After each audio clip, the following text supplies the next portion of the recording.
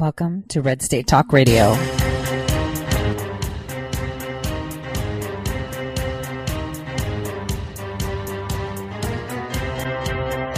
You're listening to Tori Says. For the next hour, I'll be your host, Tori.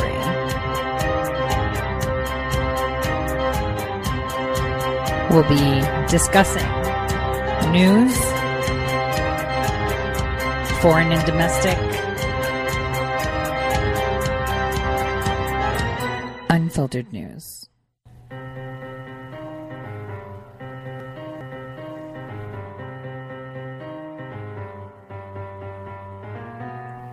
Real news. Welcome back, everyone, to the Tori Says Show. Today is July 9th, 2019, and of course, there was a 5-minute delay on me getting on. Maybe they knew what I was coming with, because I have stumbled upon things that I never thought I would have stumbled upon. And I'm actually reaching out to a lot of people, as my resources and ability due to geographical location are kind of limited. So we've got a lot going on, guys. There is a lot going on, a lot of narrative push. Where do we start? I mean, do we start gloating?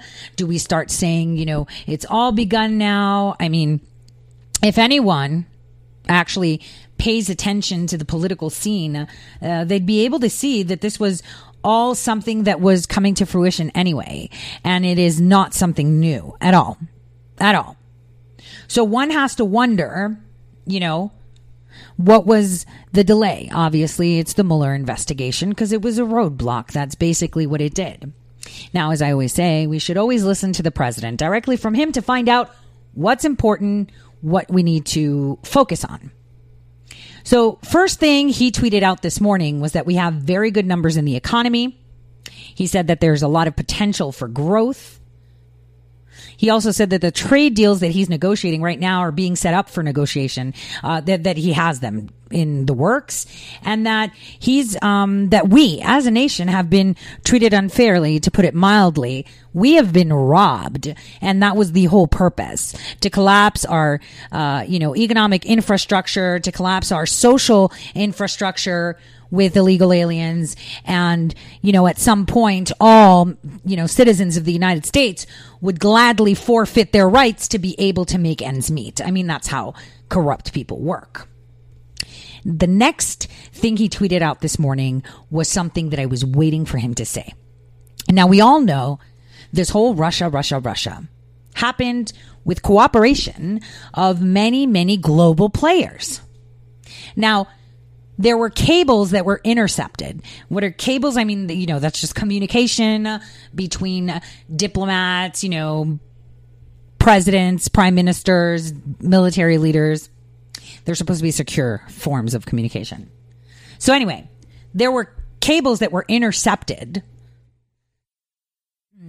that were describing the Trump administration, kind of like, oh my gosh, it's a knife fight in the White House, and he's this and he's that, and giving some other information too. Now, I'll get into that a little bit later, but with the president, and who am I referring to? I'm just saying the dude.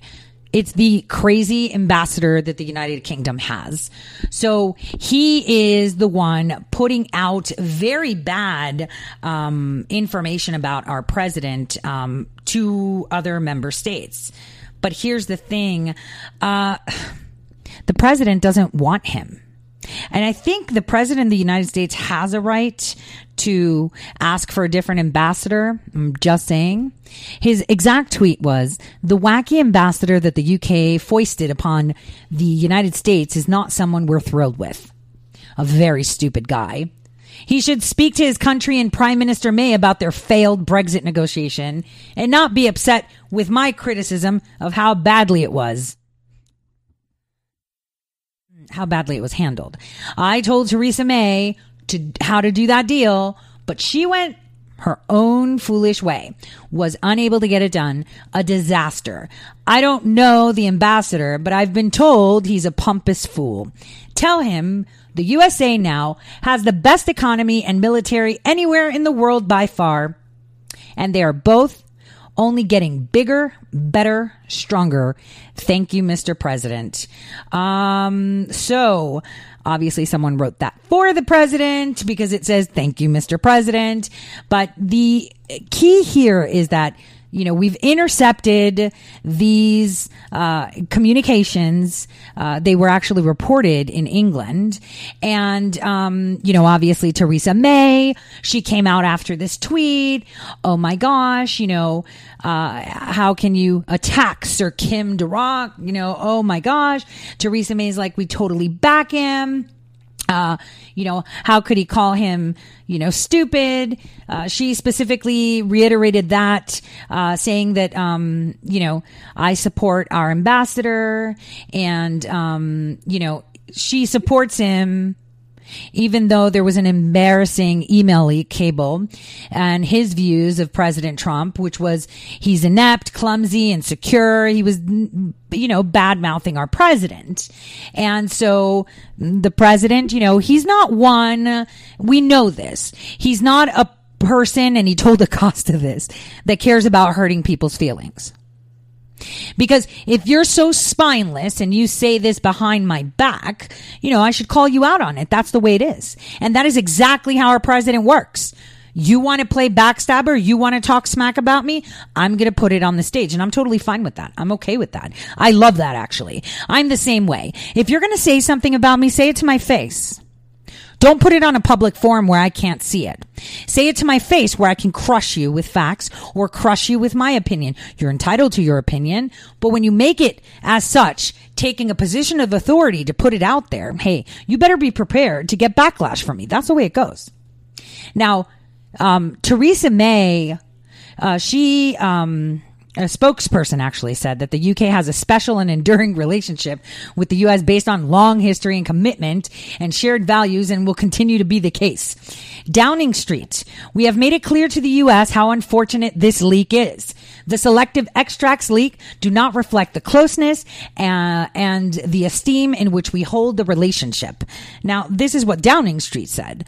Bottom line is, guys, we don't trust you. We already know you mobilized your own, you know, intelligence agencies to help the corrupt, swamp, deep state, fourth unelected branch to, first of all, meddle with our elections, and second, to impeach him because he doesn't align with whatever plans you guys had for the whole world. So that's basically it. I personally, because he is the president, he can clearly say, I don't want that ambassador. I want someone else. That's it. He can do that because you can decline to accept the ambassador that they appoint. And that's pretty much it. Sir Kim doesn't have to stay here. He can go. And I think that is what President Trump is making clear. I don't like it. He's in my house. He's talking about me in my house. Get rid of him. That is exactly why he tweeted it, other than to just embarrass them. Now, there was another tweet. He tweeted Steve Doocy from Fox and Friends. He said, I agree with the president. The Supreme Court got it wrong.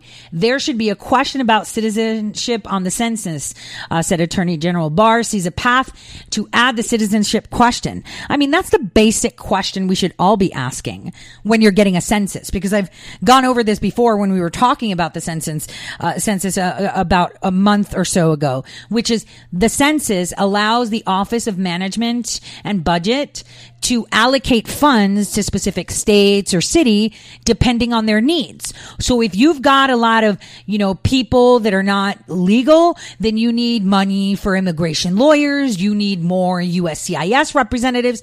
Like in the state of North Dakota, guys, I've told you my husband is a legal alien. He had to travel all the way to Fargo from where we are, which is a 4-hour drive, because that was the closest USCIS office. I mean, he's lucky he didn't have to go to Minnesota.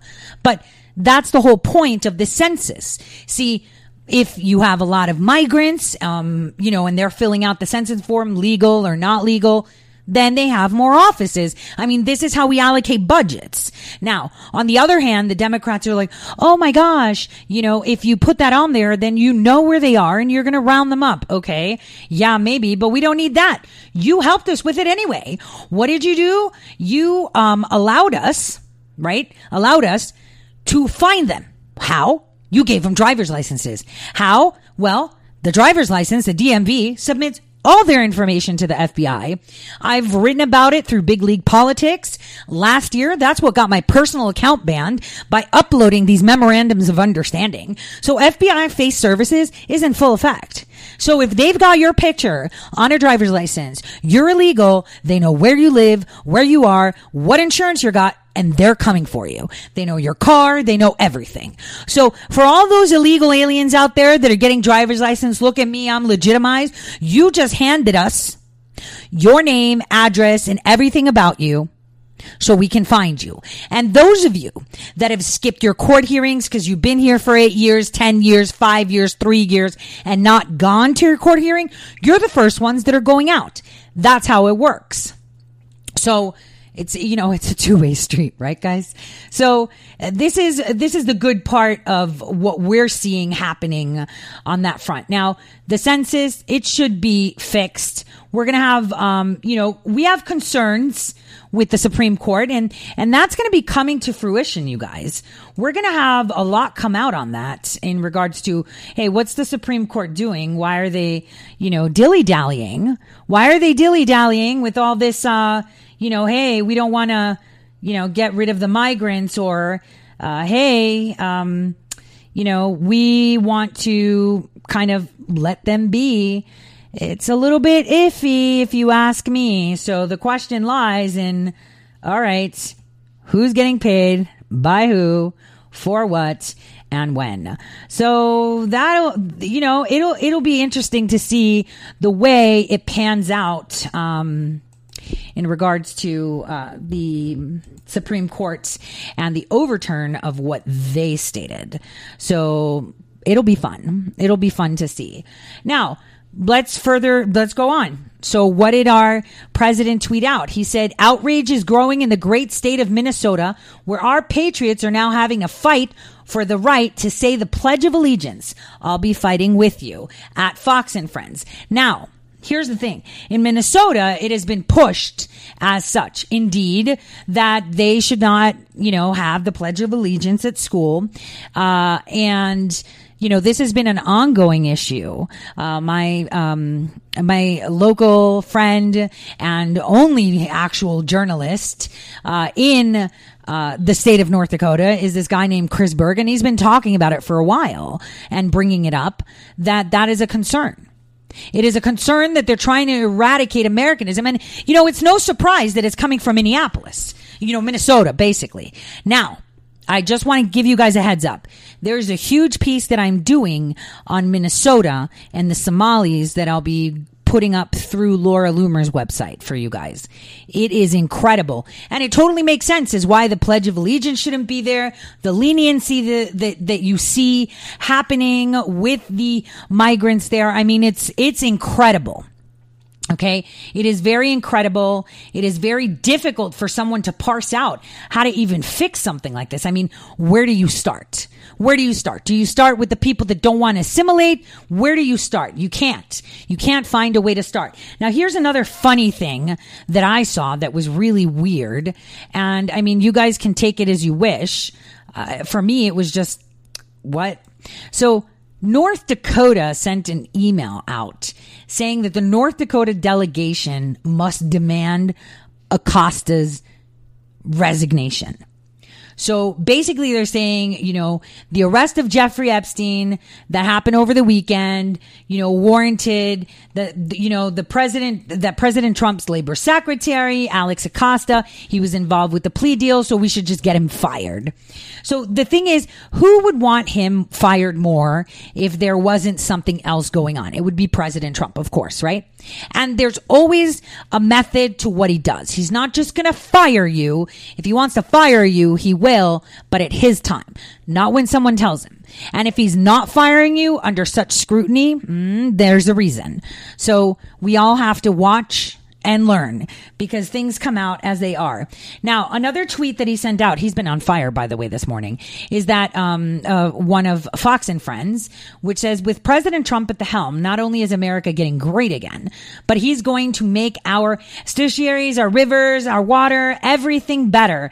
The things he is doing and done are helping America tremendously. Thank you to, and that was Bruce Orbach who said that. Now, He's reinvesting in infrastructure.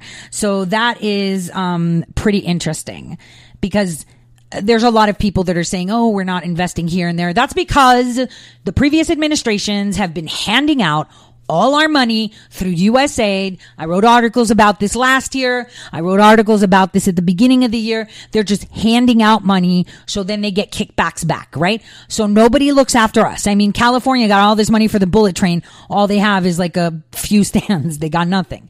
So he is reinvesting in it by changing the way legislations go. So that's that.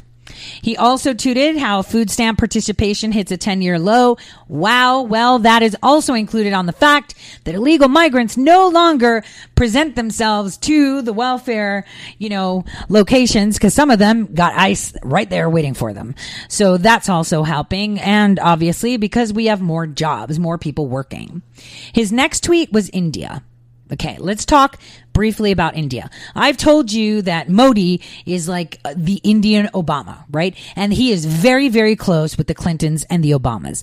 100%, very close. They've hung out together. You have to remember, Hillary Clinton slipped on stairs, right? Who was she hanging with? All right, then. So now we're on the same page. He tweeted out, India has long had a field day putting tariffs on American products. Not acceptable. Exactly. So what do? We've got to start imposing fines, fees, and tariffs of our own. I mean, after all, we have a lot of call centers in India. So maybe we should crack down on U.S. companies that outsource to India and charge them for outsourcing those jobs to India, and shut down some call centers, or maybe give incentives for those companies. Because once we put, 100,000 Indian call centers, people at call centers out of work, you'll see right quick how they respond to that. So, and this is something that I talked about during the G20, and how India was going to play, the stomping feet role like Obama does. And here it is. Next tweet that he put out is recent strained decisions by the United States Supreme Court. Some so simple as allowing the question, are you a citizen of the United States, on our very expensive census report, or the even more strained decisions to allowing the world's most expensive and pathetic healthcare, Obamacare, to stay in place when it would have been replaced by something far better, shows how incredibly important our upcoming 2020 election is. I have long heard the appointment of Supreme Court justices is the president's most important decision. So true. That is a hint. I told you guys last week, and I dropped it, I think, at the beginning of this week, that it's going to be pretty exciting, because we're going to have 2 Supreme Court justices leave by the end of this year. So that is something that we need to pay attention to. Also, I had a whole show about how we've revamped the canons of judges, and these apply to the Supreme Court too. And these will apply to the Fisk judges too.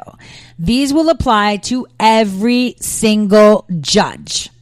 And for all those people out there that feel that they were politically biased, like there was a political bias during your case, during anything, feel free to send an email to the Department of Justice citing it.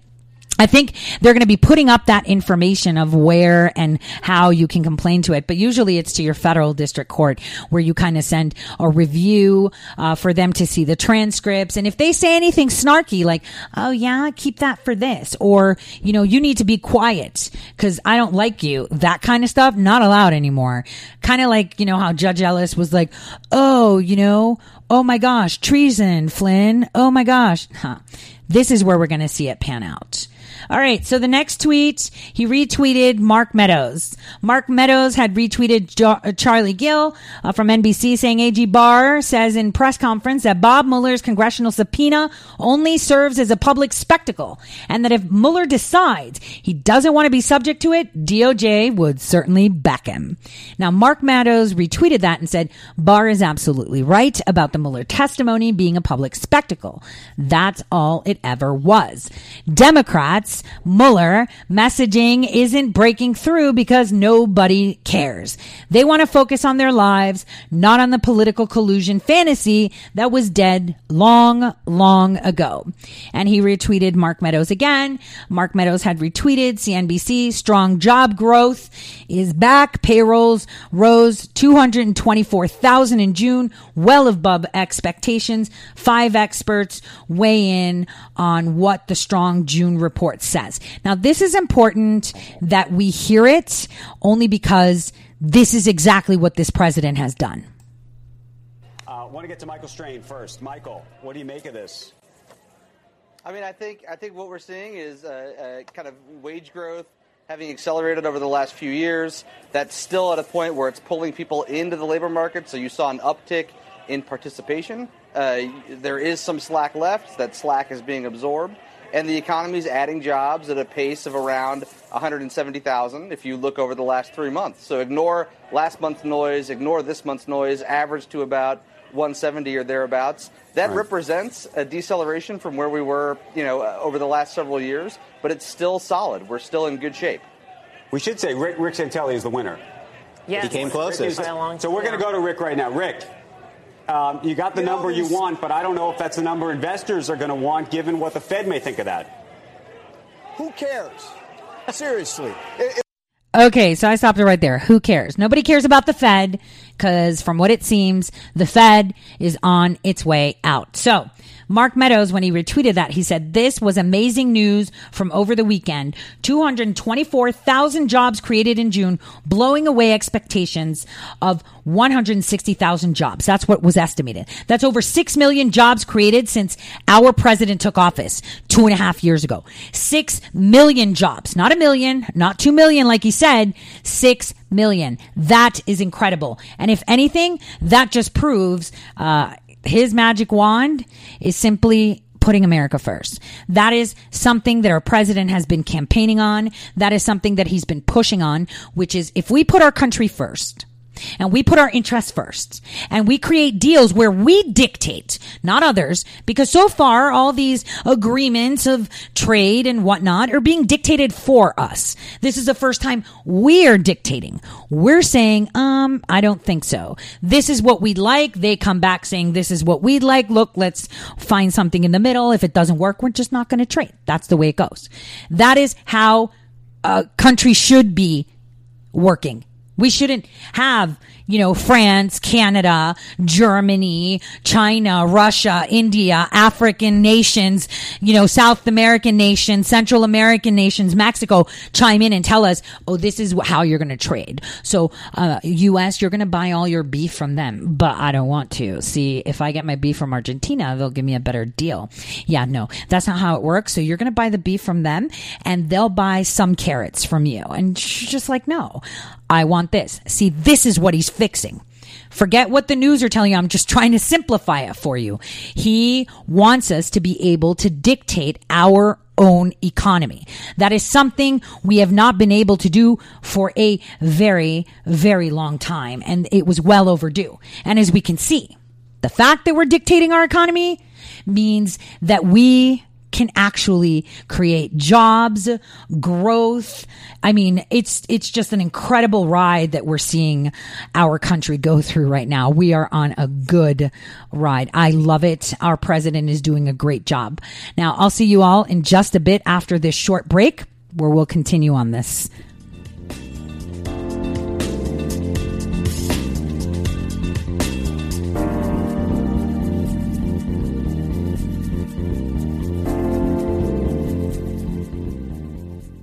Hello, my fellow patriots. My name is Michael Flynn Jr., and I am the proud son of General Flynn. Your support of the last 2 years has been incredible and will never be forgotten.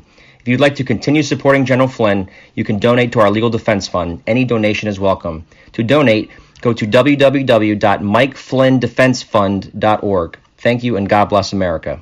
Hey, this is Leonora Cravota from Red State Talk Radio for MyPillow. I used to have trouble sleeping. MyPillow changed all that. I now fall asleep within moments of my head touching my pillow. That's how comfortable MyPillow is with its patented interlocking fill. MyPillow stays cool and does not go flat. Plus, it's machine washable and dryable. MyPillow has a 10-year warranty and a 60-day comfort guarantee. MyPillow is also the official pillow of the National Sleep Foundation, and it's made right here in the USA. MyPillow is now offering Red State Talk Radio listeners a 4-pack special with 2 premium standard or queen pillows and 2 go anywhere pillows. That's 4 pillows for the price of 1. To take advantage of this special offer, call 1-800-961-9194 and ask for promo code RedState. That's 1-800-961-9194, promo code RedState. Put sleepless nights behind you with MyPillow, the most comfortable pillow you will ever own. For the best night's sleep in the whole wide world, visit MyPillow.com. Hey, this is Leonora Cravota from Red State Talk Radio for MyPillow. I used to have trouble sleeping. MyPillow changed all that. I now fall asleep within moments of my head touching my pillow. That's how comfortable MyPillow is with its patented interlocking fill. MyPillow stays cool and does not go flat. Plus, it's machine washable and dryable. MyPillow has a 10-year warranty and a 60-day comfort guarantee. MyPillow is also the official pillow of the National Sleep Foundation, and it's made right here in the USA. MyPillow is now offering Red State Talk Radio listeners a 4-pack special with 2 premium standard or queen pillows and 2 go anywhere pillows. That's 4 pillows for the price of 1. To take advantage of this special offer, call 1-800-961-9194 and ask for promo code RedState. That's 1-800-961-9194, promo code RedState. Put sleepless nights behind you with MyPillow, the most comfortable pillow you will ever own. For the best night's sleep in the whole wide world, visit MyPillow.com.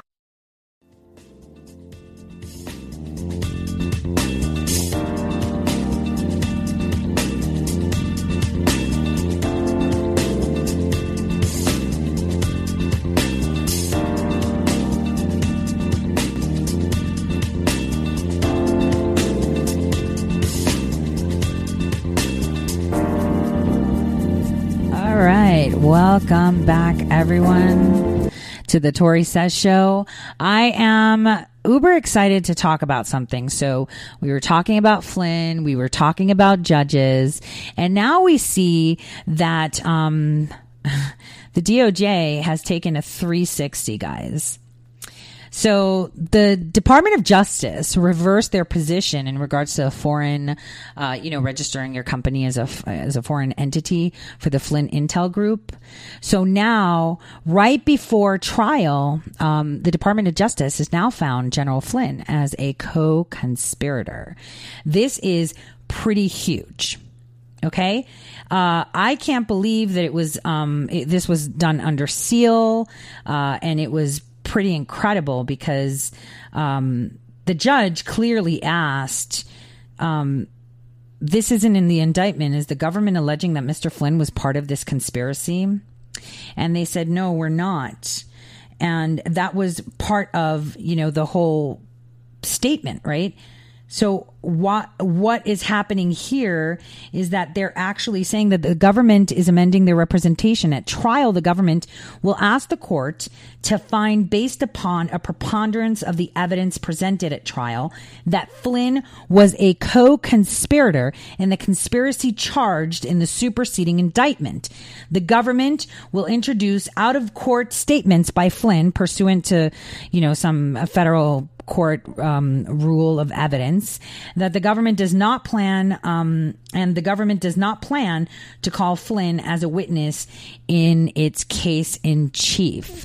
So he was a witness to a case. Now they're saying he's a co-conspirator, and they're going to use statements that he's made against him, according to some rules, that he's probably made in the public or that they're using. So What's weird is why is the Department of Justice retaliating against Flynn? You have to think why they are retaliating against him, because what they're pretty much saying is that the prosecutors have been, let me just skim through this. 1 second.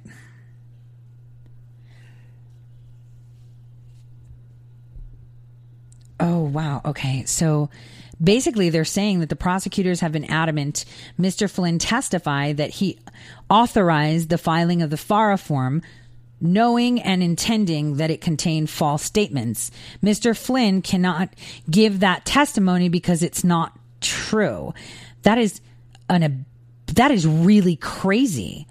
So they said after participating in further trial prep with the government, new counsel advised the prosecutors last week, as Mr. Flynn has said in previous interviews, his testimony of the underlying facts of the transactions remains consistent with his prior testimony and interviews. Unfortunately, the government was not satisfied with that. Oh, so no matter what he says, they're not going to like it. Why are they retaliating? That's the thing. So they're pressuring General Flynn. Why? So, in the beginning of July, we know that there was, okay, so let's put it this way. So Michael Flynn Jr., right, obviously, and General Flynn and the Flynns in general have counsel, right? So we know Sydney is now their counsel. So if a cop or an agent or another lawyer knows, or prosecutor knows that you're represented, they need to go to the attorney. They can't come to you straight. Well, in the case of Michael Flynn, they actually did try to do it. So Sidney Powell actually responded, and so she kind of put out to respond to this new Department of Justice pressure. I mean, it's pretty incredible, you guys. I can tweet it out. So now we're seeing a pivot. So the concern that all of us have is, all right, what's going on? Who's behind it? Where's this going? Like, where are they taking this to? Who's doing this, right? This is the question that we all have, right? These are the questions that we should have. Is why is this happening? Why are they attacking the general? But like we've said many, many times before, what? The general is what? The guy that knows where every single body is buried. And now we're talking about Turkey, okay? Remember how I said Turkey. Now, I haven't put the article up yet because I'm still waiting for the okay. But in Turkey, the actual terrorists that they've told us that they found the people that orchestrated the whole Benghazi thing, it's a lie. It is a lie. The FBI and Brennan let him go, and he is being harbored by the Turks in Ankara. That was stated by General Haftar of Libya, that, now is headquartered in Benghazi, the one that's not. So we have Benghazi that's controlled by the Libyans, and then we have Tripoli, that's controlled by Qatar, Turkey, and recognized only by the UN. So only those two nations are backing it. We're backing Haftar as a nation. So he's the one that gave us up that intel. So you have to think, if Turkey's in the spotlight right now, because Turkey just signed a defense agreement with the United Nations to take over and become the army for their recognized Libya, which is just the city of Tripoli. So if Turkey is in this and that is happening, why would they go after Flynn? Well, because remember, where was Flynn's company? In Turkey. So we have to just kind of see what is going on in the background before we kind of jump into what members of the DOJ are having a problem. This indicates that we still have issues, and there's always a reason as to why things are being done the way they're being done. So we should be okay with that. Now, moving along, let's just shift gears because that is still developing. We have a new kind of narrative going around through the Democrats, which is, attacking the president in full. We saw them insanely attack him for Russia, didn't we? They spent 2.5 years attacking him for Russia. I want you guys to think of something, okay? Think about this carefully. If our president was indeed a pedophile, okay? Let's say our president was a pedophile, right? he liked little girls and traveled with Epstein. Do you think, if that was true, that the Democrats would have created this whole Russia collusion? Or would they have used that information? Because that would have been way quicker. Because they tried to convince us, right, that this president hired hookers, this president who's a germaphobe, hired hookers to pee on him, on beds, etc., right? But now they're trying to convince us that he was on Epstein's jet and all these things. Now, a lot of people are also coming out saying, oh, it's just the victim's attorneys saying that he was barred from Mar-a-Lago. That's not true. And remember, I dug up that deleted article by the New York Post, which was printed in 2007, where they had actually called Mar-a-Lago and confirmed other online reports stating that Epstein was banned. So the question here lies is, why are all the other news outlets deleting these types of articles? Why aren't they owning up to it? And why are they trying to trash the attorney of the victims? I mean, isn't it Believe Herb? Or just because the attorney's saying something good about President Trump, we shouldn't be giving them any credibility. It's just insane. It is insane. Now, we do have some news that I want to kind of play for you guys from Chinese side, and what they are urging us to do in regards to the U.S. and Taiwan arms sales. Okay, so you know the U.S. is selling arms to Taiwan, and now China's like, yo, you can't do this. And this is kind of breaking because it's happening today, and this is their kind of spin on it. So I want you guys to take a listen to what the Chinese are telling us to do. It's kind of like, the Russians selling S-400s to Turkey. Just listen. China has called for an arms deal between the U.S. and Taiwan to be cancelled immediately.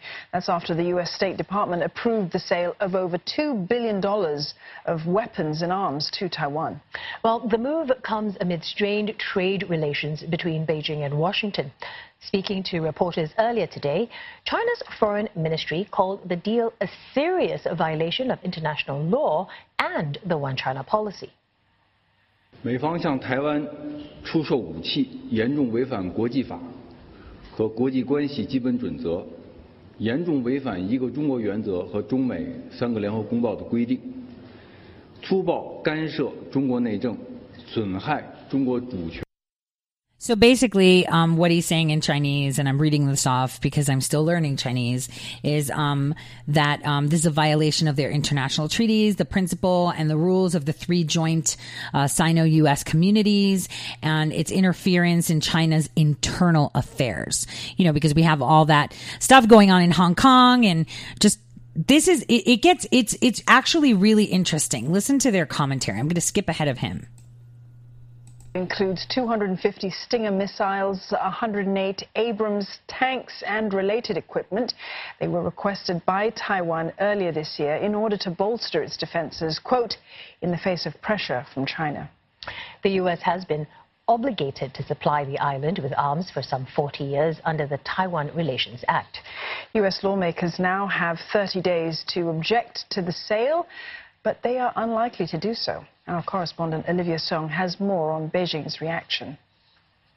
Beijing has slammed a potential arms sale to Taiwan by the United States, expressing the country's dissatisfaction and resolute opposition to the move. At a daily briefing, China's Foreign Ministry spokesperson Geng Shuang said the sale is a serious violation of international law and the basic norms governing international relations. He added that the move also seriously violated the One China principle, saying it is a crude interference in China's internal affairs, harming the country's sovereignty and security interest. China has as such lodged solemn representations to the U.S. This $2.2 billion potential arms sale to Taiwan is the largest under the Trump administration. It had come at the request of Taiwan as the self-ruled island seeks to step up its defenses amid growing pressure from Beijing. China has conducted extensive military drills around the island in recent years as it remains suspicious that Taiwan President Tsai Ing-wen is pushing for formal independence for the island. Now that is a red line for Beijing, which has said it does not exclude the use of force to bring the island under its control. Okay, so let me just break this down. Taiwan asked for these arms at the beginning of this year, so that's January. It is now July. China has known about this. So I want to just parse this apart for you so it makes better sense and it's more clear. Now that we're undergoing the final bottom line guidelines of trade and what we want, they want, and we're going back and forth, China is trying to use their leverage. Hey, you need us, so, we'll do this, but you need to do this. They're trying to force us to change our relations with Taiwan because they're citing that it hurts their internal relations. Okay. So China believes that Taiwan is China, period. Taiwan wants to be independent, but they also don't want to leave China. So they're kind of feeling like they've been taken over, but not really. I'm just really dumbing it down, very simple, not, too technical. So right now, this deal that was agreed upon after the request at the beginning of the year, 7 months down the line, we've got the Chinese bringing it to the table and making it more vocal because this was always on the table. The Chinese were pushing it, but now we're coming down, from, a big picture, a lot of paperwork going to now we're narrowed down to like a 5-point bullet list, right? Between the two nations in regards to trade. And that one has stayed there and we're not budging on it. And they're saying that trade will fail because we are intervening in their internal, government structures, that we are intervening, we are playing politics with their politics and they will not have it. So this is a big deal. Okay. This isn't, some run of the mill, whatever, who cares? This is a big deal when a nation calls you out and says what you're doing is causing tension to my government internally, that you're meddling with it. So China just pulled a really big trigger against the U.S. and we're going to see that there's going to be an answer to that because, we always answer and we answer nicely too. We're not, bullies or anything. We answer quite nicely. So that is something that is happening right now, something that we should keep, in our mind and, I would say pay attention to. Now, before I come to my break, my top of the hour break, I wanted to just tell you guys what's going on, in, Israel, Libya, we have Jordan involved and Egypt. So there has been some escalation after this signing of this joint defense agreement with Tripoli and Turkey. Obviously we had Qatar, at the White House where we also, by the way, disinvited the UK ambassador. So he wasn't allowed to come to the dinner with the Qataris. He was like, no, you're not coming. So this is why I'm just going to restate. We need to get a new UK ambassador in the US because I disinvite him to everything too. So here's the deal with Qatar. Qatar and Turkey are the only ones arming Tripoli. The only ones, the only nations that are backing Tripoli. Now, France is kind of, but France is more on the Benghazi side and supporting the Libyan National Army. Just as the United States is, Saudi Arabia is, Egypt is, Jordan is, and all these other nations. Now, what happened was with this defense treaty that they signed, Malta has kind of jumped in. I've told you how Malta actually provides weapons, and we saw them intervene when they were hustling trafficking humans across the Mediterranean to Italy from Libya or air quote, Syria, right? It was Libya. And the Italians said, nope, you're not bringing them in here. We're not going to allow trafficking. It's not happening. Who went to save them? It was the Spanish and the Maltese. So it was the Maltese, but there was like a Spanish ship in the area that helped. So here's the deal. Qatar, I am interested to see what Qatar's move is because now that Turkey signed this defense agreement, we've got Jordan with their backup and Egypt with their backup. So they were the Egyptian prime minister was supposed to be meeting with Erdogan, and that today was suddenly postponed. And not postponed to like, oh, this was the fixed date. They were discussing that they were going to meet. And that discussion kind of ended, meaning, oh, yeah, well, we haven't decided a date yet, but you guys were discussing, yeah, we're not discussing it anymore kind of thing. That is also a big deal. See, we have to pay attention to what these leaders are saying. Obviously, we can't trust the mainstream media.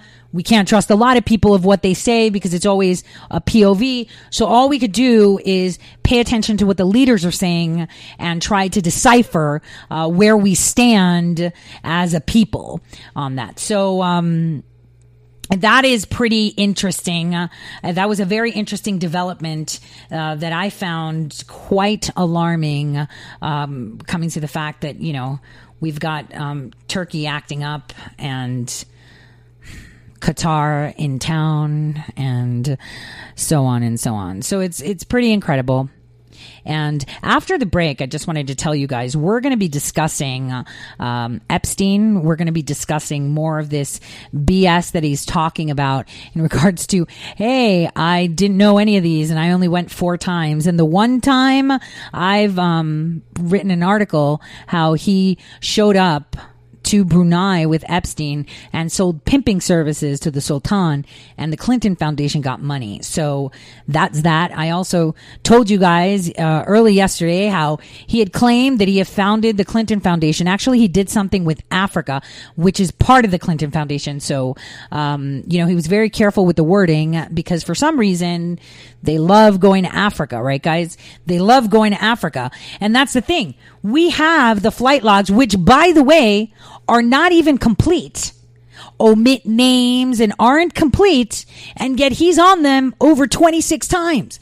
Yet he was only there, 4 times. Oh, I've never been to his island, but there's a picture of you. I've never been there, but witnesses have seen you. It's so bizarre. So it was really weird to see him come out with a statement. I said he was going to come out with a statement, didn't I? Yesterday morning, I said it. He's going to come out with a statement and kind of along the lines like, I have never had sexual relations with that woman. Here we go again, him repeating the lie. And you only have to wonder as to, how do you defend someone like that? We're seeing the left and the mainstream media try to defend him by putting pictures of President Trump showing complete love or being completely innocent with his daughter. Something that I talked about again yesterday, right? Which is what happened. Fathers are no longer allowed to show affection for their little girls because everybody's a pervert. I mean, even me, if I see a father showing affection for a little girl, I might find it weird because I've been conditioned like that. Even though as a child, my dad used to show me immense love. So much. He would kiss me, hug me, and even tell me I am so in love with you. So what do we see? Instead of the mainstream media addressing the issue that impeached former President Bill Clinton, who was accused of having sexual relations, indecent relations, accused of rape, all the way from Oxford University in 1968. Rape, right? Rape. Now, instead of talking about that and saying, well, his report card as a person says he rapes, he may kill, he causes concern, he, does things in the Oval Office that he shouldn't be doing.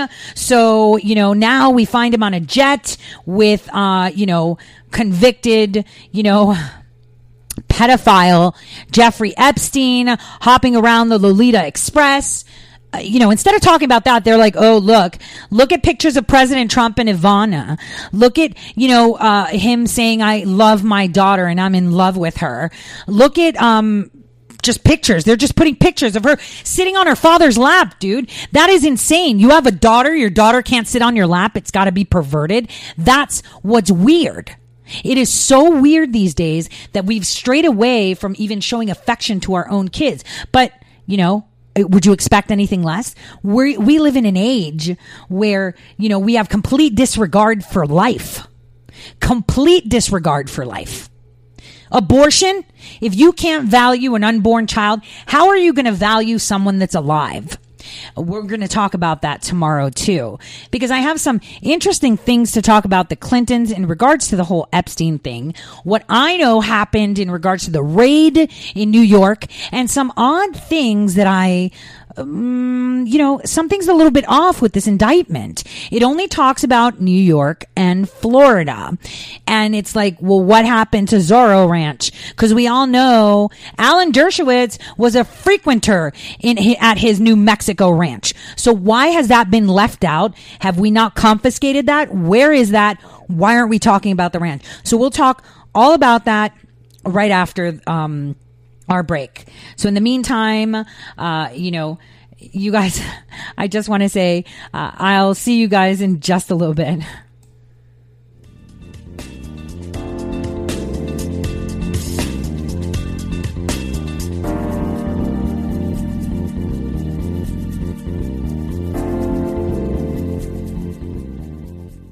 Hello, my fellow patriots. My name is Michael Flynn Jr., and I am the proud son of General Flynn. Your support of the last 2 years has been incredible and will never be forgotten. If you'd like to continue supporting General Flynn, you can donate to our Legal Defense Fund. Any donation is welcome. To donate, go to www.mikeflynndefensefund.org. Thank you, and God bless America. Welcome to Red State Talk Radio.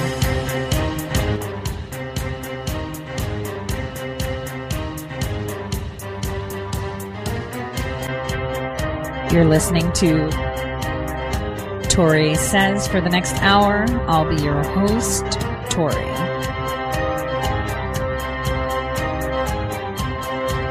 We'll be discussing news, foreign and domestic, unfiltered news.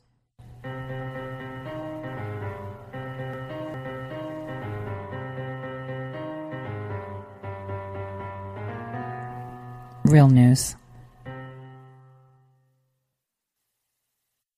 Welcome back, everyone, to the Tori Says Show. I'm your host, Tori. So this is the final hour of the Tori Says Show, and here's where we're going to talk about Epstein. But before we get into it, I just wanted to play a clip, just a short part of a clip from Fox News Business Network, where they were talking about China, because I played for you the clip from Chinese television, well, Chinese CNA, okay, TV, where they talk about all U.S.-China news. And I think it's really important that you pay attention to what I was saying, how we're down to the crunch now, and China is pulling the "you're messing with our sovereignty" card. Take a listen. Nintendo says it is moving some of its production out of China, meanwhile, while the most recent proposed tariffs on Chinese imports could result in a Bible shortage in the United States. Apparently, the Bibles here in the U.S. are made in China. Joining us right now is the former U.S. Secretary of Commerce under President George W. Bush, Secretary Carlos Gutierrez. Mr. Secretary, it's always a pleasure to see you. Thanks so much for joining us this morning. Thank you. First, let me get your reaction on the China dispute. What do you want to see in terms of a potential deal, in terms of the U.S.'s pushback on some of China's behavior? Well, I think we have to get to a deal eventually, and I don't think it's going to be the perfect deal. I don't think it will be the only deal. We're going to be dealing with China for a lot of years, and this whole notion of once and for all, let's take care of China, I think is a bit unrealistic. We're currently stuck. The U.S. would like China to put some of the changes into their law. They're not willing to do that. And China has really gone public with with the trade war. People in China are hearing about it every day. There are national songs about the trade war. That tells me that China is willing to stick it out. And, of course, the president is up against an election. So I think that's going to gear where we go. But look, we're far away. The two parts are far away, and it doesn't seem like there's something obvious in the works. So both sides are going to have to compromise. Yeah. It's going to be a compromise deal. But should the U.S. be pushing back if the Chinese will refuse to make theft against the law in China? I mean, so, you know, the last time we were looking at a deal that both sides were agreeing to was back in April. And at that time, the U.S. said to China, we need to make sure you stop stealing intellectual property from the U.S. And then in the 11th hour, they refused to put that into law. Okay, so aside from, Bush's guy saying things that I don't agree with, I wanted to point out things. So, first of all, I don't know why they're just saying Bibles, right? Okay, I am... Because you know what else China produces that we should be producing from like states like Oregon where we shut down lumber yards? Matchsticks. Matches. Chinese do all of that. They buy lumber from us, but obviously our lumber mills are not working and operating in Oregon, tree huggers, because all those years and decades that we were having operating lumber mills, we didn't have trees. Of course we did, because they're done, in a way where you can still lumber every single day and make sure you have trees. But okay. So that's one. Nintendo's moving out, going to Japan. We've got China really sticking it out, and he's right. The Chinese have taken this public. Now they've used the sovereignty card. Now, the reason that we need them to make it law is for the intellectual property is a really big deal, because this is how they make profit. They use our stuff, they take it and revamp it or slap another color on it or put their own chips in it, and then it's theirs. And they're reluctant to do it because how they see it is, and it's a cultural thing too, is, well, if you can take something that someone's done and put it out there faster and cheaper, why not make money? They don't identify with the idea of, honest, hey, you own it. It's kind of like brand and generic meds. You see where I'm going with this? So brand name medications could say, well, I don't want other companies producing it cheaper, because then, it could be the generic form, but it's not as effective as my brand one, and you're ruining my brand. And they're like, well, we're calling it the generic name, so we're not calling it the brand. And this is what China is sticking with too. So, that's something that we're really strong about and, stomping our feet on, but we've got them with this whole Taiwan thing. So we'll see how it goes. But he's right in one sense that they're willing to stick it out, because if they've come public with it, that's a huge deal. Now, in regards to the relations, we don't feel that China is a threat at all, in regards to breaking down communications and causing issues, I guess, internally for us, and turmoil on a more global scale. They're all about business, and they've been winning for many years, taking advantage of this, and they don't have the infrastructure to support honest hard work. Does that make sense? So I see that point. Now, remember when I was talking about Qatar, right? So I want to play a clip from the bilateral Qatari meeting, which, again, I say, Sir Kim, the UK ambassador, was disinvited from. I want you guys to listen to it, because at the end he also talks about Epstein, and we're going to roll into that. Take a listen. President, I'm very happy and honored to be here, and thank you very much for your hospitality. As you mentioned, we enjoy a very great relationship between Qatar and the United States of America. We're doing a lot together. As you mentioned, President, we're signing a few documents today, and our economic partnership has been more than 185 billion, and we're planning to double this number. We have a lot of investments in the U.S. We trust the economy here. We do a lot in the infrastructure, and we're planning to do more investments. Yes, we host Al Udeid base, and we're working very closely together. You're invited to come and see Qatar and also to visit the base at any time, Mr. President. And I really enjoyed the personal friendship with you. Thank you very much for everything. Thank you very much. And I will say the base is incredible. It's what they've done there is absolutely, and a great place to have it, right in the middle of the Middle East. And so obviously it's a very important location. So thank you all very much. Yes? Mr. President, do you have any reaction to the new subpoenas of Jared Kushner and other members of your administration?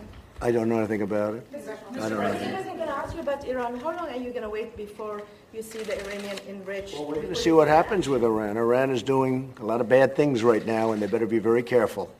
Mr. President, do you have any Secretary Acosta right now and in the future? Well, I met Secretary Acosta this first time I know when I made the deal to bring him on into the administration. I can tell you that for 2.5 years, he's been just an excellent Secretary of Labor. He's done a fantastic job. Now, part of it is our economy is so good, our unemployment numbers are at record lows. So many good things are happening. But the fact is, he's been a very good Secretary of Labor. What happened 12 or 15 years ago with respect to when he was a U.S. attorney, I think in Miami. Is it Miami? Yes. If you go back and look at everybody else's decisions, whether it's a U.S. attorney or an assistant U.S. attorney or a judge, you go back 12 or 15 years ago or 20 years ago and look at their past decisions, I would think you'd probably find that they would wish they maybe did it a different way. I do hear that there were a lot of people involved in that decision, not just him. I can only say this from what I know, and what I do know is that he's been a great, really great Secretary of Labor.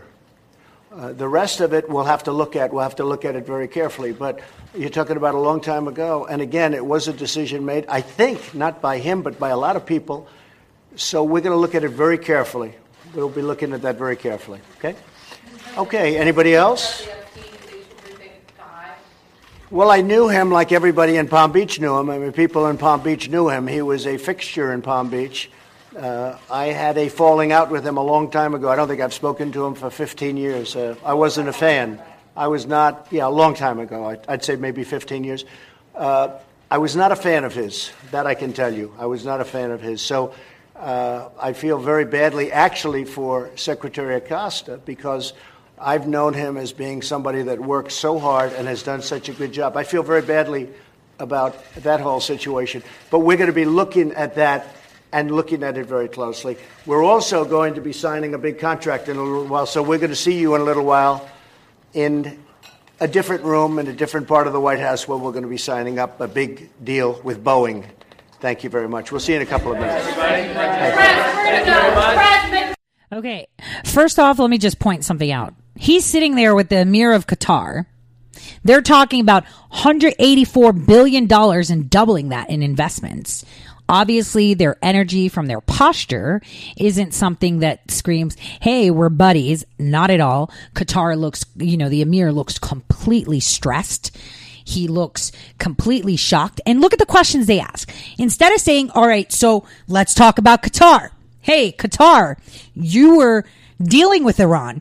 You have dealings with Iran. You buy oil from Iran. You trade with Iran. Hey, Qatar, you're offering weapons in Syria. You're offering weapons in Turkey. You're doing all this stuff. Instead of asking, between the U.S. and Qatar, their relations, they're sitting there saying, oh, what about subpoenas for Jared Kushner? Like, who is she? Slapper. She should just be out of there.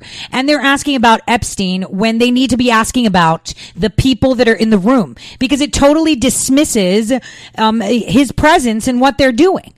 I mean, think about it. The mainstream media is so insane that they don't even want to report the news. They don't want to tell you, oh yeah, the Emir of Qatar is there and they talked about all these deals and they're going to be signing some agreements and we asked these questions. Why not have hard hitting questions to ask Qatar, call them to the carpet and put them in that situation where you get an answer from them and a response for our president? Because Qatar, a lot of Qatari money in America. He's right. We've invested a lot. Yes, they have. And they have influenced a lot. And they have donated a lot to the DNC. Yes, they have. So why aren't those questions being posed in that room with that opportunity? Because what? They don't care about the news.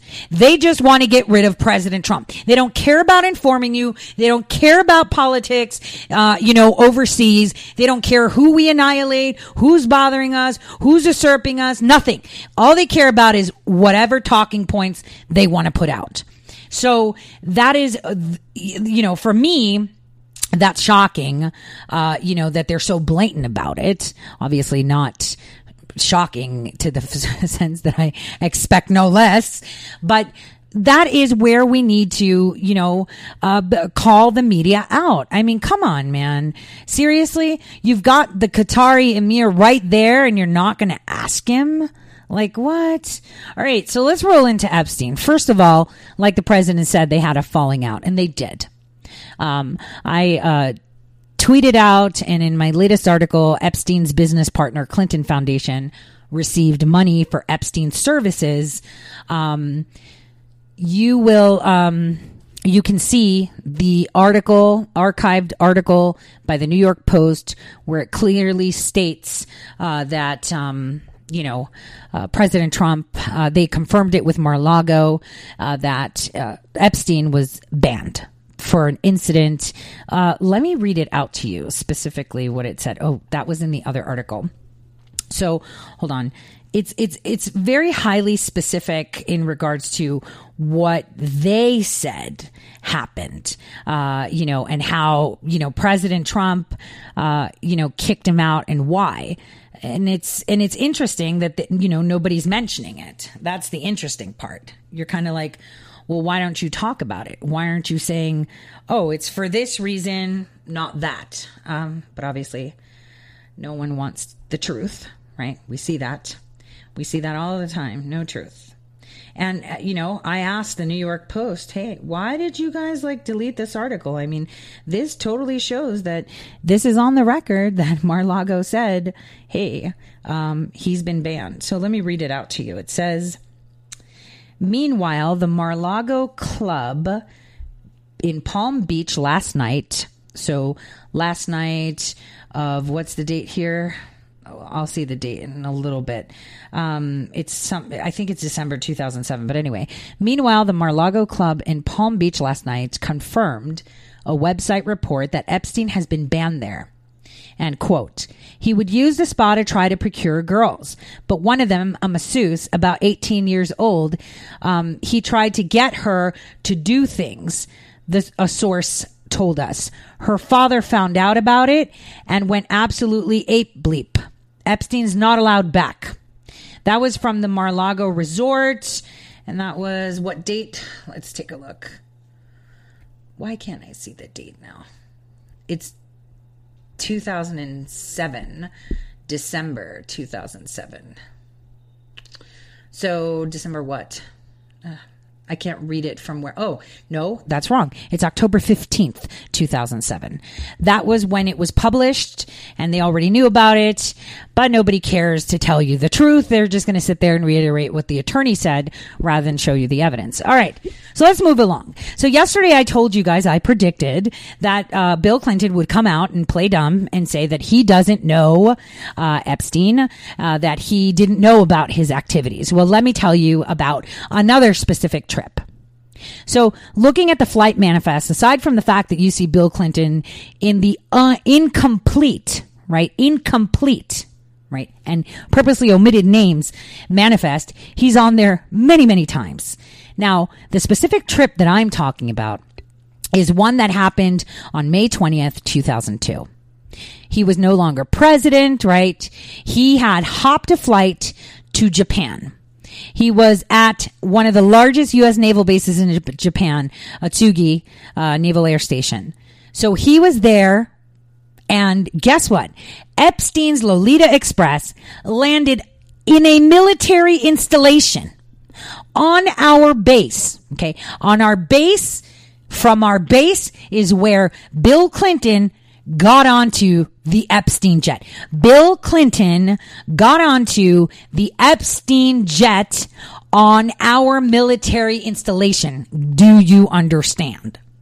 That is how huge it is. Now, obviously, I have a lot of friends, and one of them that was air traffic control and worked in Misawa and this base said, it put me through to sources, and then a source told me that they were there during that time, and Bill Clinton, along with a gentleman by the name of who was it? Juan Zhenhua. He was actually, we'll talk about him. He's actually a pedo too. Doug Band, he was a special assistant to the president. And apparently he bought like this really huge place in New York. And in the article I said, New York City, new pedo den. It's large, like Epstein's old place. 2 girls that were between the ages of 13 and 14 that came along with Juan Zhenhua.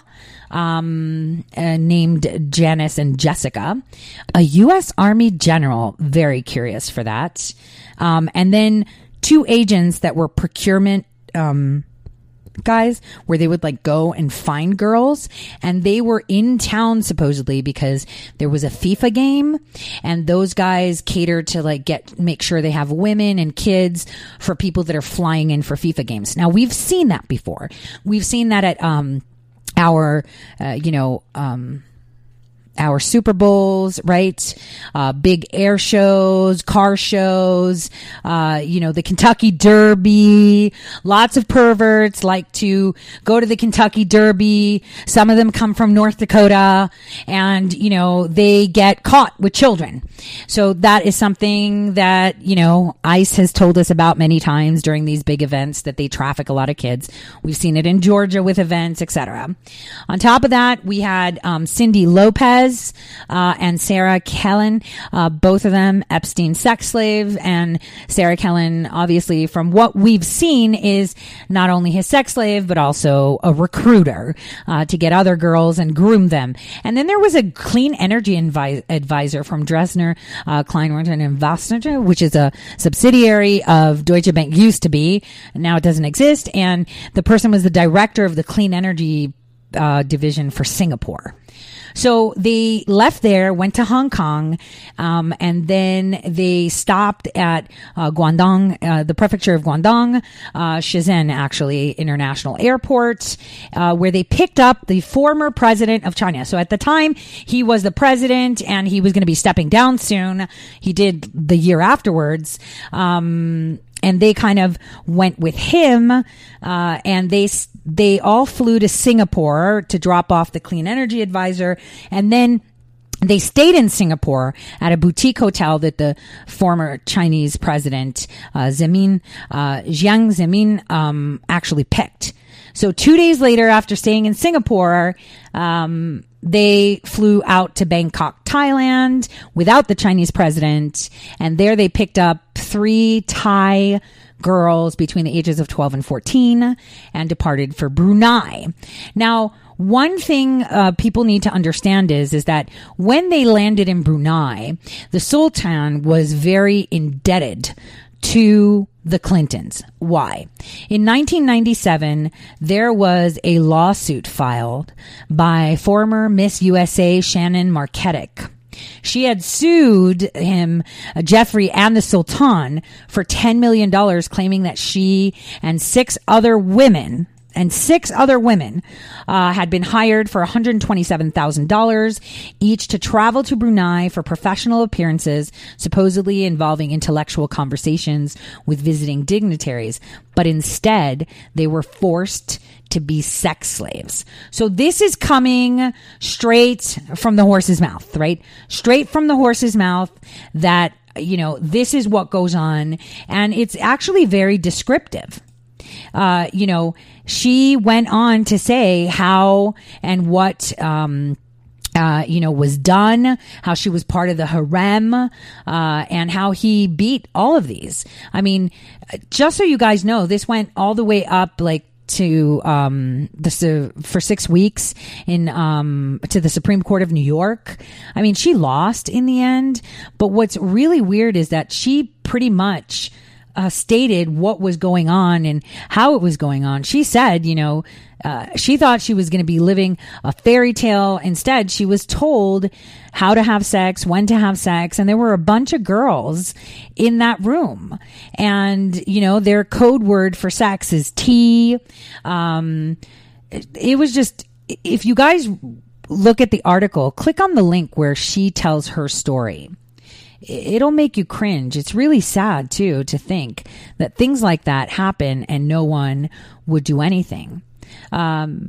Basically, while they were there, they would give them bonus boxes like jewelry. One of the necklaces given to one of the young ladies was $100,000 Christie's necklace. They would pay their rents back home, approve them to get, plastic surgery like boob jobs. And whoever pleasured them in bed would pleasure Jeffrey in bed.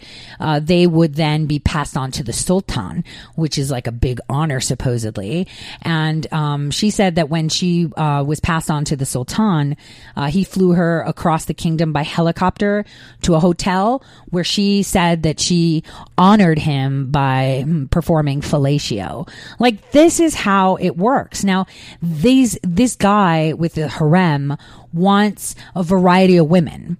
He wants women, to have sex parties.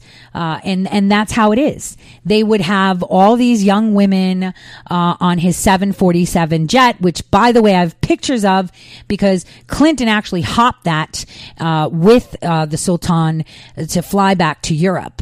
And, this jet is the whole, it's money. It's got gold plated sinks, solid gold toilets, bedrooms, like a long hallway. And he would kit it out with girls, to entertain people, kind of like Epstein, only it was his harem. And he, I would say, mandated that he be, taken care of. Now, when all this came to public, of course, Hollywood was outraged. They were like, oh my gosh, he owns all these, hotels and all these things, and we're going to boycott it because he does. The Sultan of Brunei owns a lot of hotels. And we see the outrage again now with the whole, hey, you're not allowed to be gay in my country or else you're going to go to jail if you are, where all of the social justice warriors are coming out with, oh my gosh, that's not allowed. This is, this is the United States of America. We shouldn't allow people to have businesses that, treat gay members of their community like this because he passed a law saying you're not allowed to be gay. So I'm just giving you a background on this before we get into the details of the exchange. And then once we get into the details of the exchange, we're going to talk about other businesses that the Clintons dabbled in. Specifically, I hinted, and I'm going to kind of hint to it without really saying much. Another business where the Clintons and their crew made billions and got away with it, and other people took the fall. So this was a hugely orchestrated thing, and I'm thinking, man, what? And when I stumbled upon it, I'll tell you guys after the break because it's pretty insane. I'll see you all in just a bit.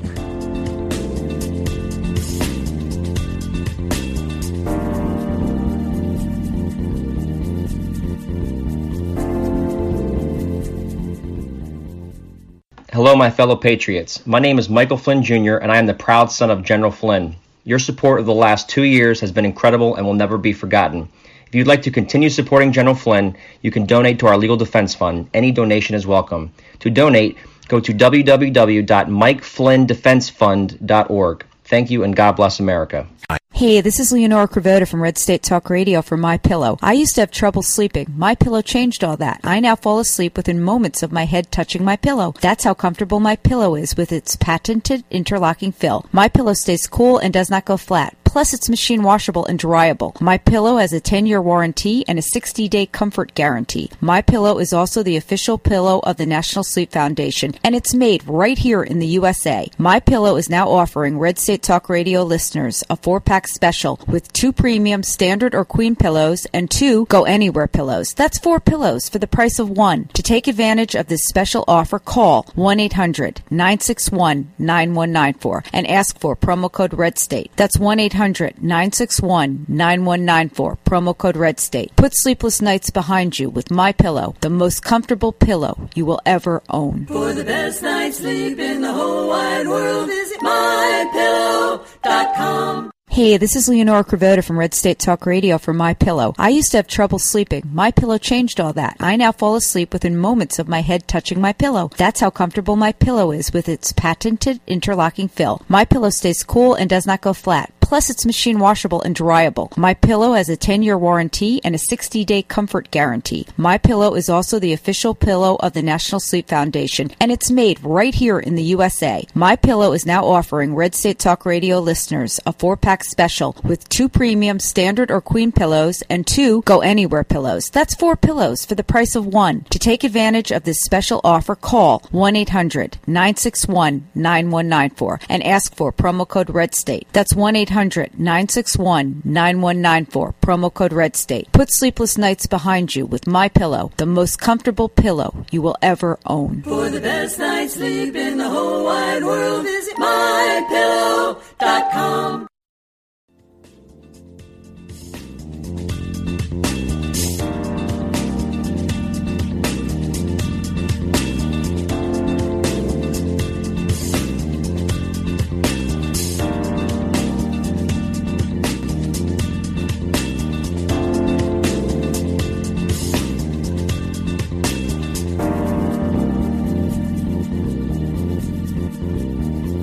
Welcome back, everyone. I am just so excited to go through this with you. Okay, so here's where I'm going to break down how Jeffrey Epstein and Bill Clinton sold services. So obviously, during the 90s, when this was filed under the Clintons, the Sultan got away with it by, claiming and relying on the fact of diplomatic immunity, and he beat the charges that he was facing. Now, the Clintons really helped that case go away, on the notion of diplomatic immunity. So, just so you guys know, when Clinton got to Brunei, he went there with Jeffrey Epstein, met with the Sultan, and he introduced him because Jeffrey Epstein would take over the procurement of Western women for his harem. Because what they used to use is model agencies, and if you look at the files on Jeffrey Epstein from back in the day, they would tell you about this modeling agency called MC2, which was a front used to recruit women to go to Brunei and be part of this harem. So that kind of came into play, and you have to wonder, why would the modeling agency that was used for the Sultan's harem be linked to Jeffrey Epstein? Nobody asked that question. Well, I did. And that's because Jeffrey Epstein took over the procurement for the girls. He was actually the person running this MC2. So here's the deal.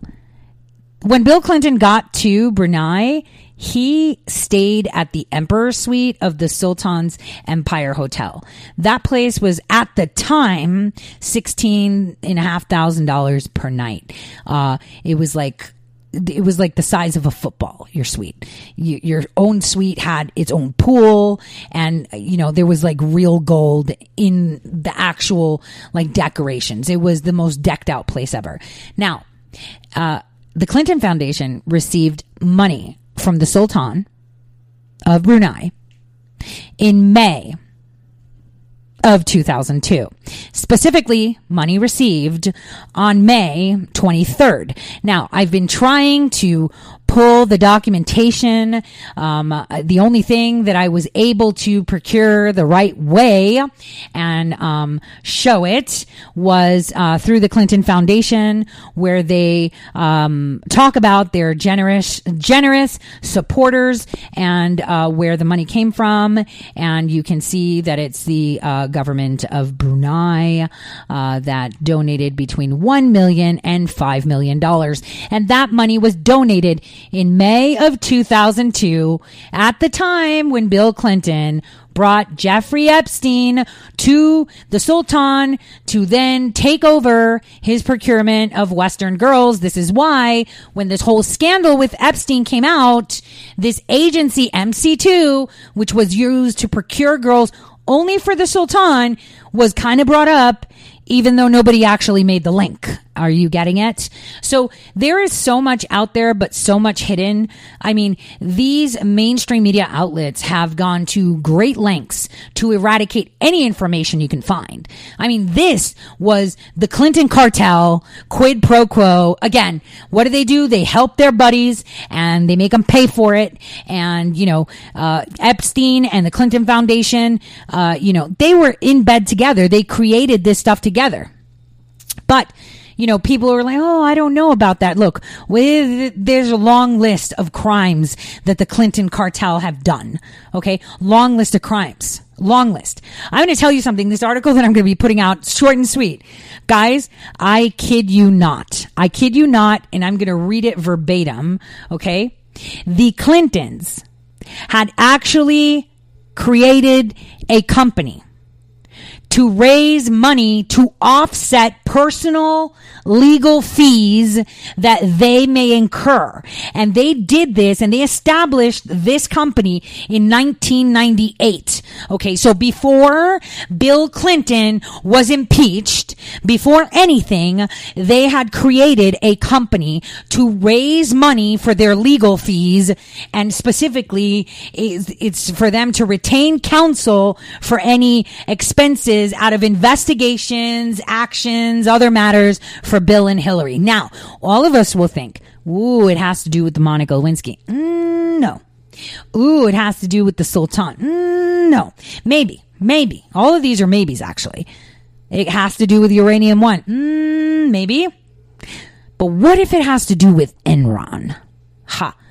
I'm telling you guys, I can't believe this is probably going to be the story of modern history. I have uncovered something that was so incredible. And you know, the way God works is insane, right? First of all, my favorite saying, to keep America good, you got to keep God in America.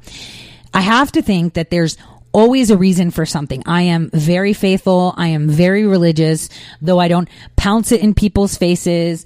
You know, I'm not fussed about Bibles shortages because they're printing them in China. Let's get printers over here doing it. You know, I'm a Bible thumper, one would say, but not in your face.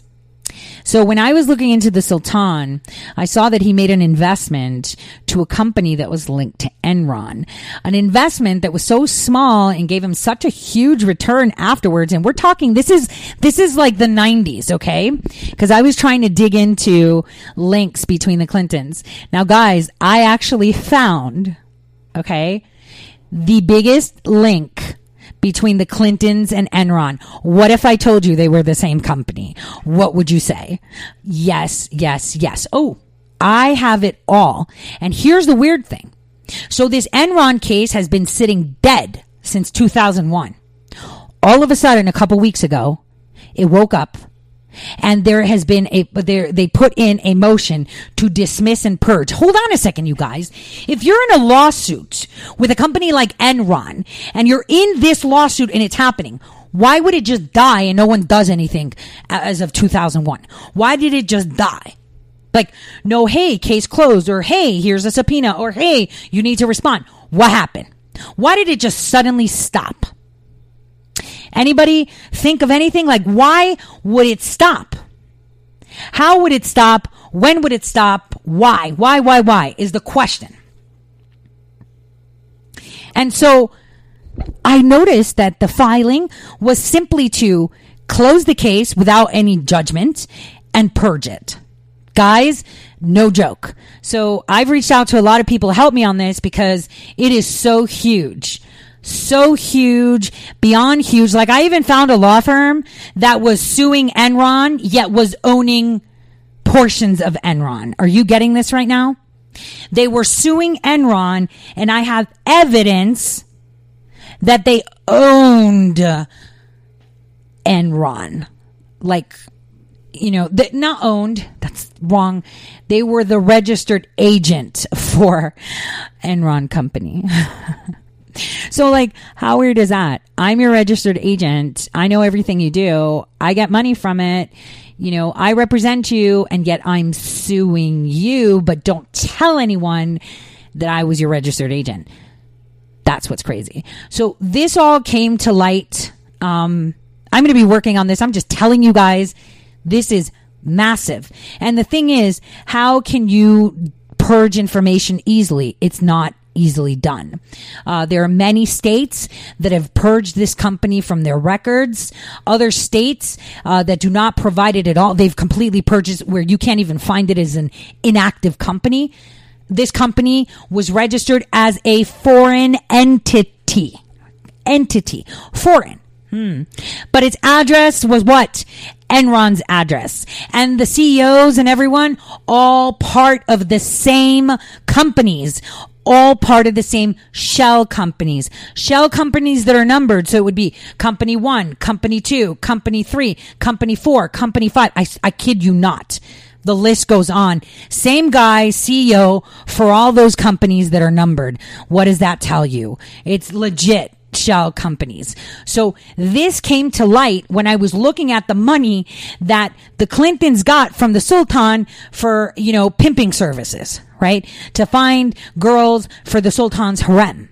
It is crazy. And that's how I also found out that the Clintons had their own little fund set up so people can donate money for their legal expenses. So they knew they were going to be going to court. They knew they had done wrong and they were asking for money. And do you remember how Hillary Clinton said that when they left the White House, they were broke? They were dead broke. Well, they were raising funds all up until, let me take a look.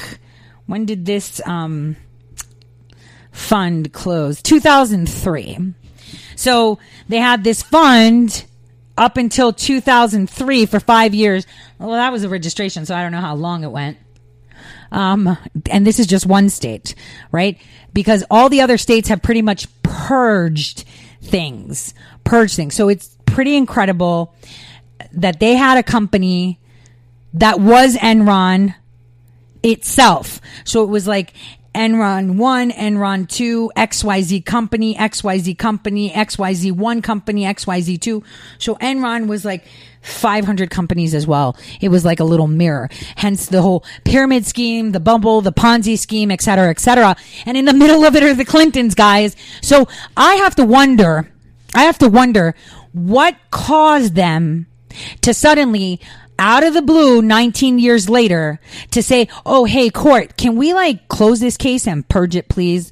Why 19 years later? What triggered them in April of 2019 to file that motion and then get some action done in June of this year, just last month?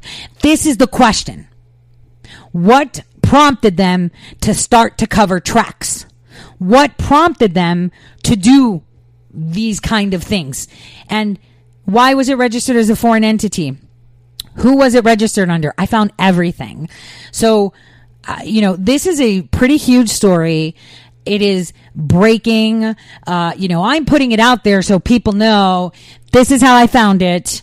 I was checking out because sultans and other foreign business people were making tons of money investing in this company and getting a payout. Now, I haven't been able to get many records because no one is giving them to me. And an email that I received today for one of them said, because of the age of the entities, the information you seek will take a considerable amount of time because the above references will need to be researched.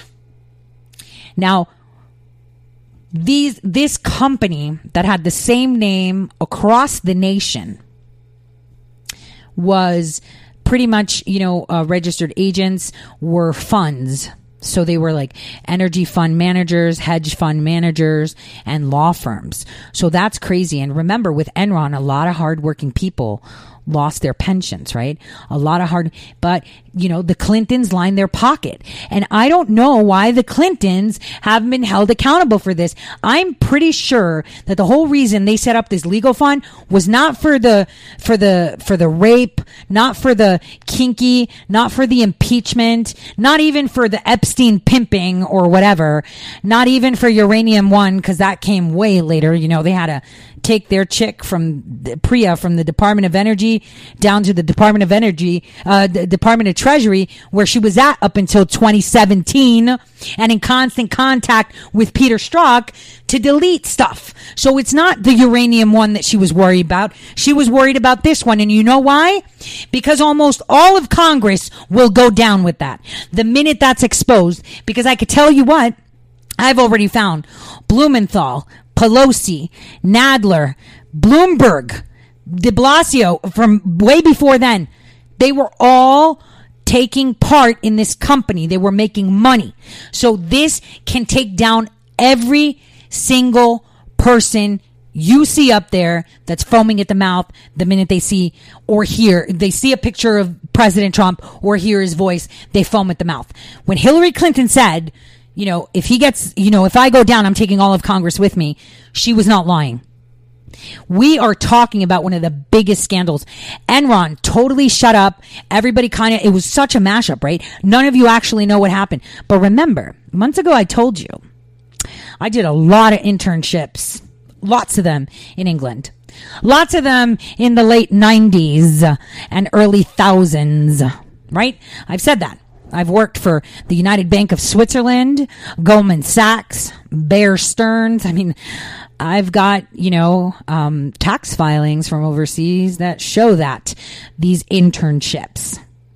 So I know exactly what I'm talking about when I tell you these foreign entities and how it goes. No one is ever going to understand what happened with Enron because it's so muddy for that specific reason, because they don't want you to know.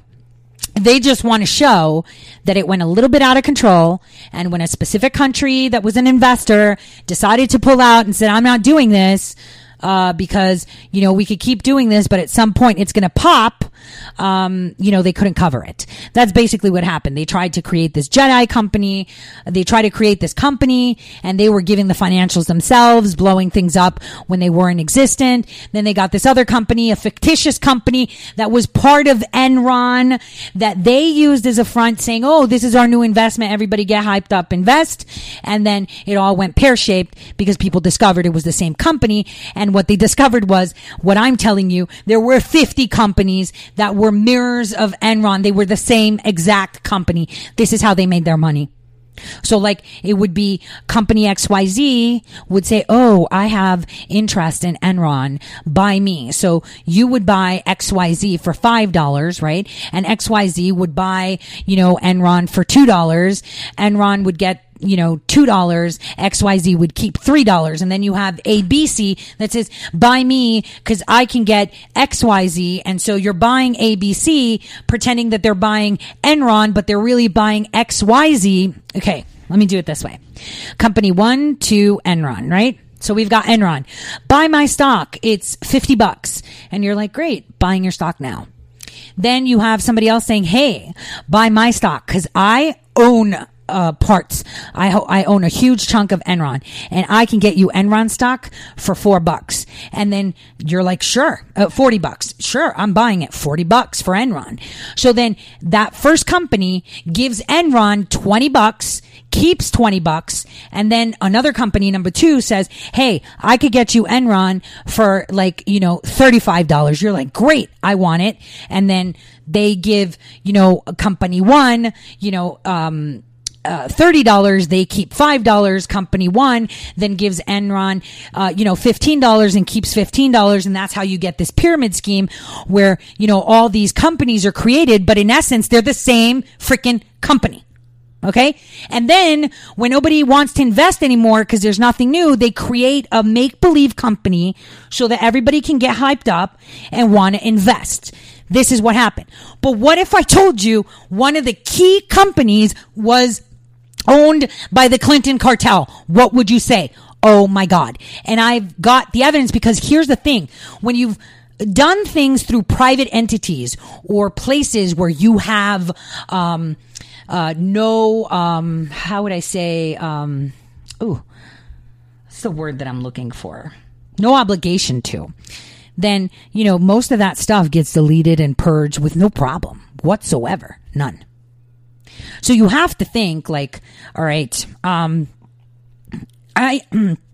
don't owe, you know, registered agent Joe Schmo anything, you know, delete it, done. Joe Schmo doesn't know me. I don't know Joe Schmo. You're done. But when you have someone that registers your company that is a government official or that takes the stand of the state or manages a fund that, state, city employees pay into. Dude, you have an obligation. And dude, there is a whole long trail of paper trail. You can't destroy public records that easy. And so, a lot of the stuff that I've procured, you can't read a lot of it because it's been scanned. Man, some of this stuff was set up from we're talking late 80s. Okay, late 80s. This is just how corrupt these people are. They're clowns, they're disgusting, and they just move forward all the time, doing the same thing over and over again, taking from the people that work the hardest. And, that is how socialists operate, right, guys? Because socialists have no morality. Socialism is not built on faith, love, compassion, or God. There is no God in a socialist or communist nation. No, you remove that. The only God is the government. And morals, we set the rules. That's the way communists and socialists work. So, these insane sociopaths, psychopaths that do such vile things to children, people, with no remorse. They have absolutely no remorse. They laugh in your face. They run for office. I mean, how could Bill Clinton sit there and give a speech of how, I didn't know and I only went 4 times? That's the most ridiculous thing I've ever heard. Come on, guys, seriously. It tells you everything you need to know about how they value you as a person, because they don't value you enough to be at least honest with you and tell you, what's really going down. That's how it is. They really don't care. They actually don't care. They don't care how you think it looks. The media is going to tell you how it looks. They don't care what you feel because the media is going to tell you what to feel. They don't care what the facts are. The media is going to tell you what the facts are. You're not allowed to make those decisions. How dare you?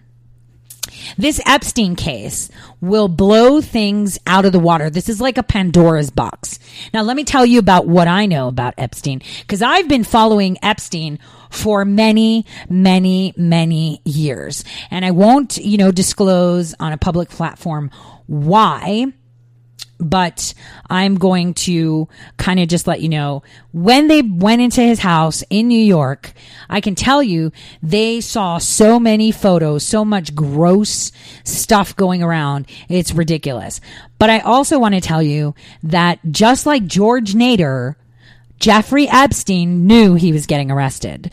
Jeffrey Epstein knew he was coming in, and Jeffrey Epstein had a plan of getting a plea deal done. And this is all set. I'm just saying, because one thing I noticed from the indictment was its specificity, an extreme specificity, actually. How is it that in this indictment, only 2 properties within the United States are mentioned, and the one in New York is to be confiscated? Remember, that place in New York is money. That used to be a school. His house used to be a school. Now, I don't know what they're going to turn it into. Definitely not a school, because there's going to be some serious hauntings from all those children that have lost their, let's just say, they're only talking about New York, which makes me think that New Mexico is going to be a separate case. So the ranch in New Mexico is where the most nefarious acts happen. The ranch in New Mexico is where snuff films would happen.